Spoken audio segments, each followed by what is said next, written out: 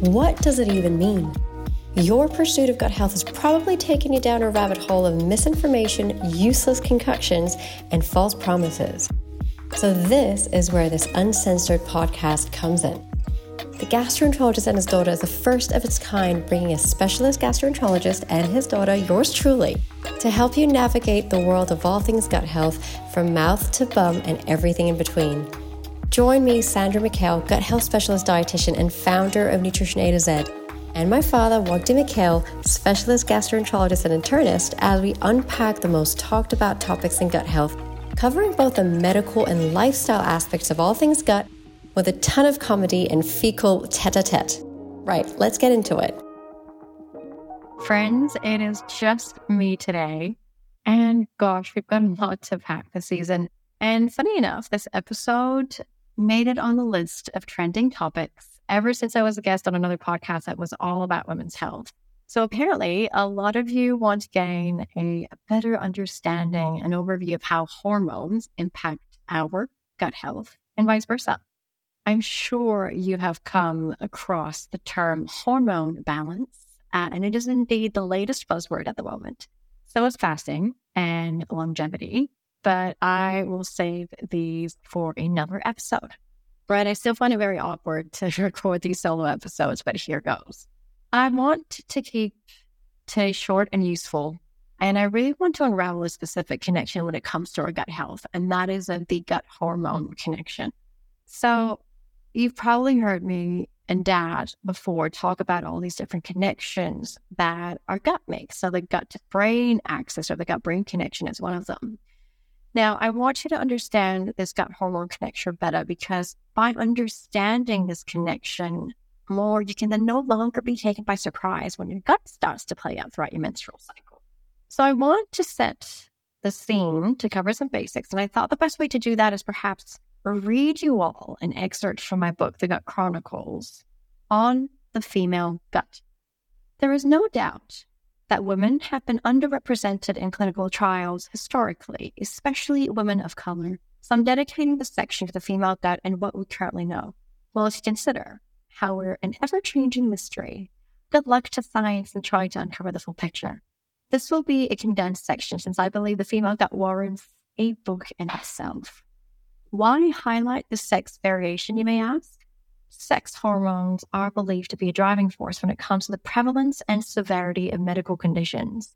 For example, autoimmune conditions and IBS are more common in females. Furthermore, even symptom type and severity can differ between men and women, such as in the case of IBS. Females tend to have an increased constipation in comparison to men, possibly due to the higher levels of progesterone and estrogen. What? So when discussing hormones in your gut, you'll need a quick rundown. So here's my version of a speedy hormone glossary. So what are hormones? They are chemical compounds or messengers produced by the endocrine system. So that's your body's communication network that control many bodily functions and processes, including growth, reproduction, metabolism, sleep, and appetite, to name a few. Estrogen and progesterone are the two main female hormones produced by the ovaries in women. Men produce small quantities too. Women experience fluctuating hormones throughout their lifespan, and with that come changes in gut function, digestion, and gut microbes. Now, the gut hormone connection is so apparent in women as we navigate different hormonal journeys. We see how different phases of our menstrual cycle impacts our digestion. Pregnancy comes with a ton of digestive disturbances, perimenopause and menopause as well. This is something that I've spoken about now quite frequently, and you might have noticed it in my posts as well. So what we know is that estrogen and progesterone, so these are the sex hormones, can affect your gut, given that they have these receptors or docking points with which they interact along your gut lining. So fluctuating levels of these hormones can impact how fast or how slow food passes through your digestive tract and the rate at which your gut absorbs liquid. So I hope I didn't lose you. And now what I want to do is I want to walk you through the different phases of the menstrual cycle. And perhaps you can take note of what to eat during each phase. But please do keep in mind that the length of every phase varies. And we have other factors that can impact that, such as birth control. So the following breakdown that I'm going to walk you through is actually based on a 28-day cycle. Now, if we had to really look at our menstrual cycle, generally it's divided up into two main phases. You've got the follicular phase, and then you've got the luteal phase. Now, to simplify things even further, I'd like to break them down into 4. So think about your follicular phase, then we've got ovulation, then we've got your luteal phase. So think about it as PMS, and then we've got menstruation, and then repeat. So let's start off with the follicular phase. So that's anywhere, it's around day 1 to 14. So in the early part of your cycle, and that's after menstruation, both estrogen and progesterone levels are relatively low. However, estrogen at this point in time begins to rise gradually during this phase, preparing your body for ovulation. So in layman terms, your body is developing follicles that are going to turn into eggs. What gut symptoms do we experience? Now, actually, with low levels of estrogen and progesterone during that time, women may actually experience relatively stable and balanced guts during this phase. Some might even notice improved gut motility due to the gradually increasing estrogen levels, meaning they don't struggle as much to go to the loo, whether it's bowel movement frequency or the consistency of their poo. So if we had to look at specific foods to consume during this particular phase, I would say try to focus on foods that really help estrogen metabolism, such as things like your broccoli, sprouts, maybe some fermented foods like sauerkraut, as well as healthy fats like avocado, walnuts, and maybe some salmon if you do consume fish. The next phase is ovulation. And again, that would be around day 14. So in this phase, you can think of ovulation as happening around the middle of your menstrual cycle. Estrogen peaks right before ovulation, promoting the release of an egg from the ovary. And then progesterone levels start to rise at this point. If we had to look at gut symptoms when you're ovulating, now the surge of estrogen before ovulation can cause increased gut motility and more frequent bowel movements in some women. Also, some women may experience bloating or water retention during that specific phase due to the hormonal fluctuations. So then for this specific phase, if we had to look at foods to consume, I would say try to focus on reducing your salt intake, not to further exacerbate the bloat or even fluid retention. Specific foods that you can consume during this phase to support your ovulation phase, especially if we're looking at fertility. Again, keep in mind, I might be mentioning specific ingredients, but keep in mind that food really does work in synergy. So you really have to look at your dietary pattern. But during this phase, we try to focus on things that are anti-inflammatory and quite high in antioxidants.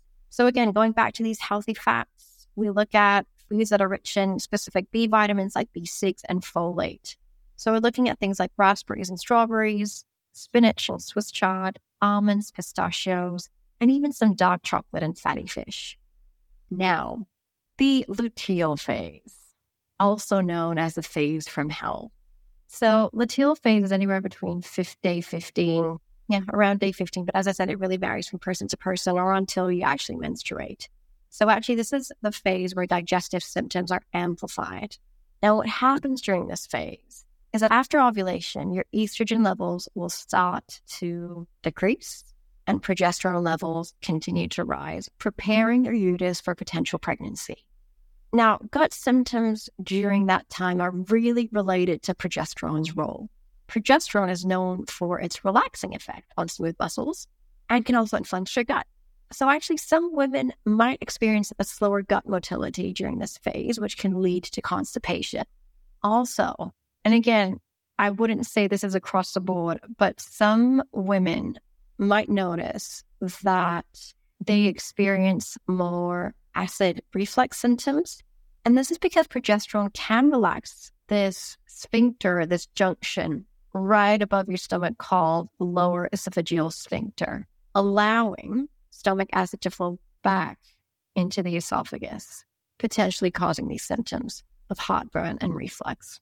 Again, as I said, it's really across the board. So I would say the majority, including myself, will experience a sluggish gut or constipation.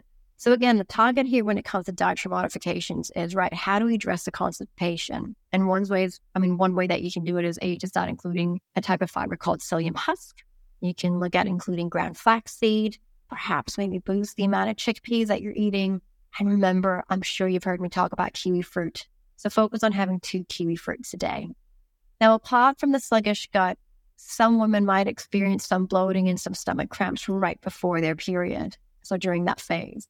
This is where I would say reducing caffeine intake, alcohol, as well as things like your fatty foods and spicy foods can offer a little bit of benefit because they are known to exacerbate your symptoms, especially the first 2 days into your period. Now, during the luteal phase, so during PMS, if during that phase your level of discomfort is over 5, meaning, so if you've read my book, we always score, how do we score our level of discomfort to kind of reassure ourselves of what is normal and what needs to be looked into.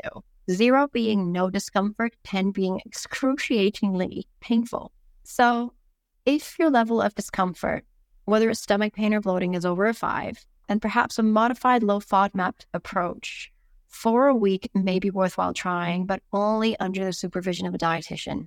Now, other foods that you can include during this phase, you might hear of serotonin, foods that boost your serotonin levels. So this is, your happy hormone.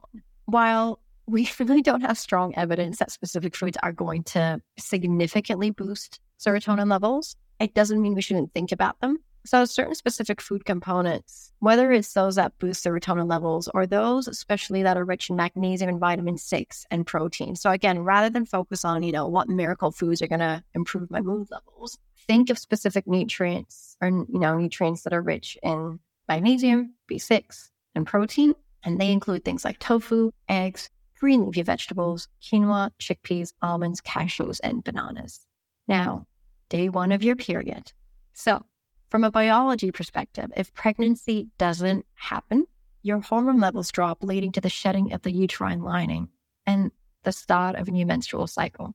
So that's day 1 of your period.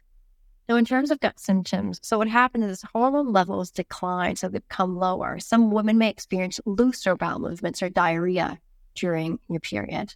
Also, the drop in estrogen and progesterone levels may actually improve the bloat and water retention for some women. So during that phase, the specific foods to consume, again, could include things like psyllium husk to address the loose stool. And as I mentioned earlier, caffeine, spicy food, and alcohol are better off the menu for the first 2 to 3 days of your period. Specific foods that I want you to be a bit more mindful of here are also those that are quite rich in iron because of blood loss. So focus on foods such as, again, beans, lentils, like chickpeas, poultry, if you do consume meat or animal products, eggs, nuts and seeds, as well as green leafy vegetables. This little mini episode probably gave you a little snapshot of this journey throughout our menstrual cycle. For some of you who are perhaps either need a biology refresher or were aware of these phases and how our hormones impact our gut. And I really do hope that today's episode just nudges you to start understanding your bodies and cycle a little bit better. And perhaps tracking your cycle for 3 months, including noting down symptoms and food choices at specific phases of your cycle, may be worthwhile just to understand your needs a little bit more. Thank you again for tuning in. And don't forget to give us a follow, rate or review us if you've been enjoying this podcast. I'll be back again in your ears with Dad next week. Thank you for listening to this week's episode of the Gastroenterologist and His Daughter podcast. Don't forget to join us again. And if you've been enjoying our chats, make sure you subscribe, follow, or leave a review on your chosen platform.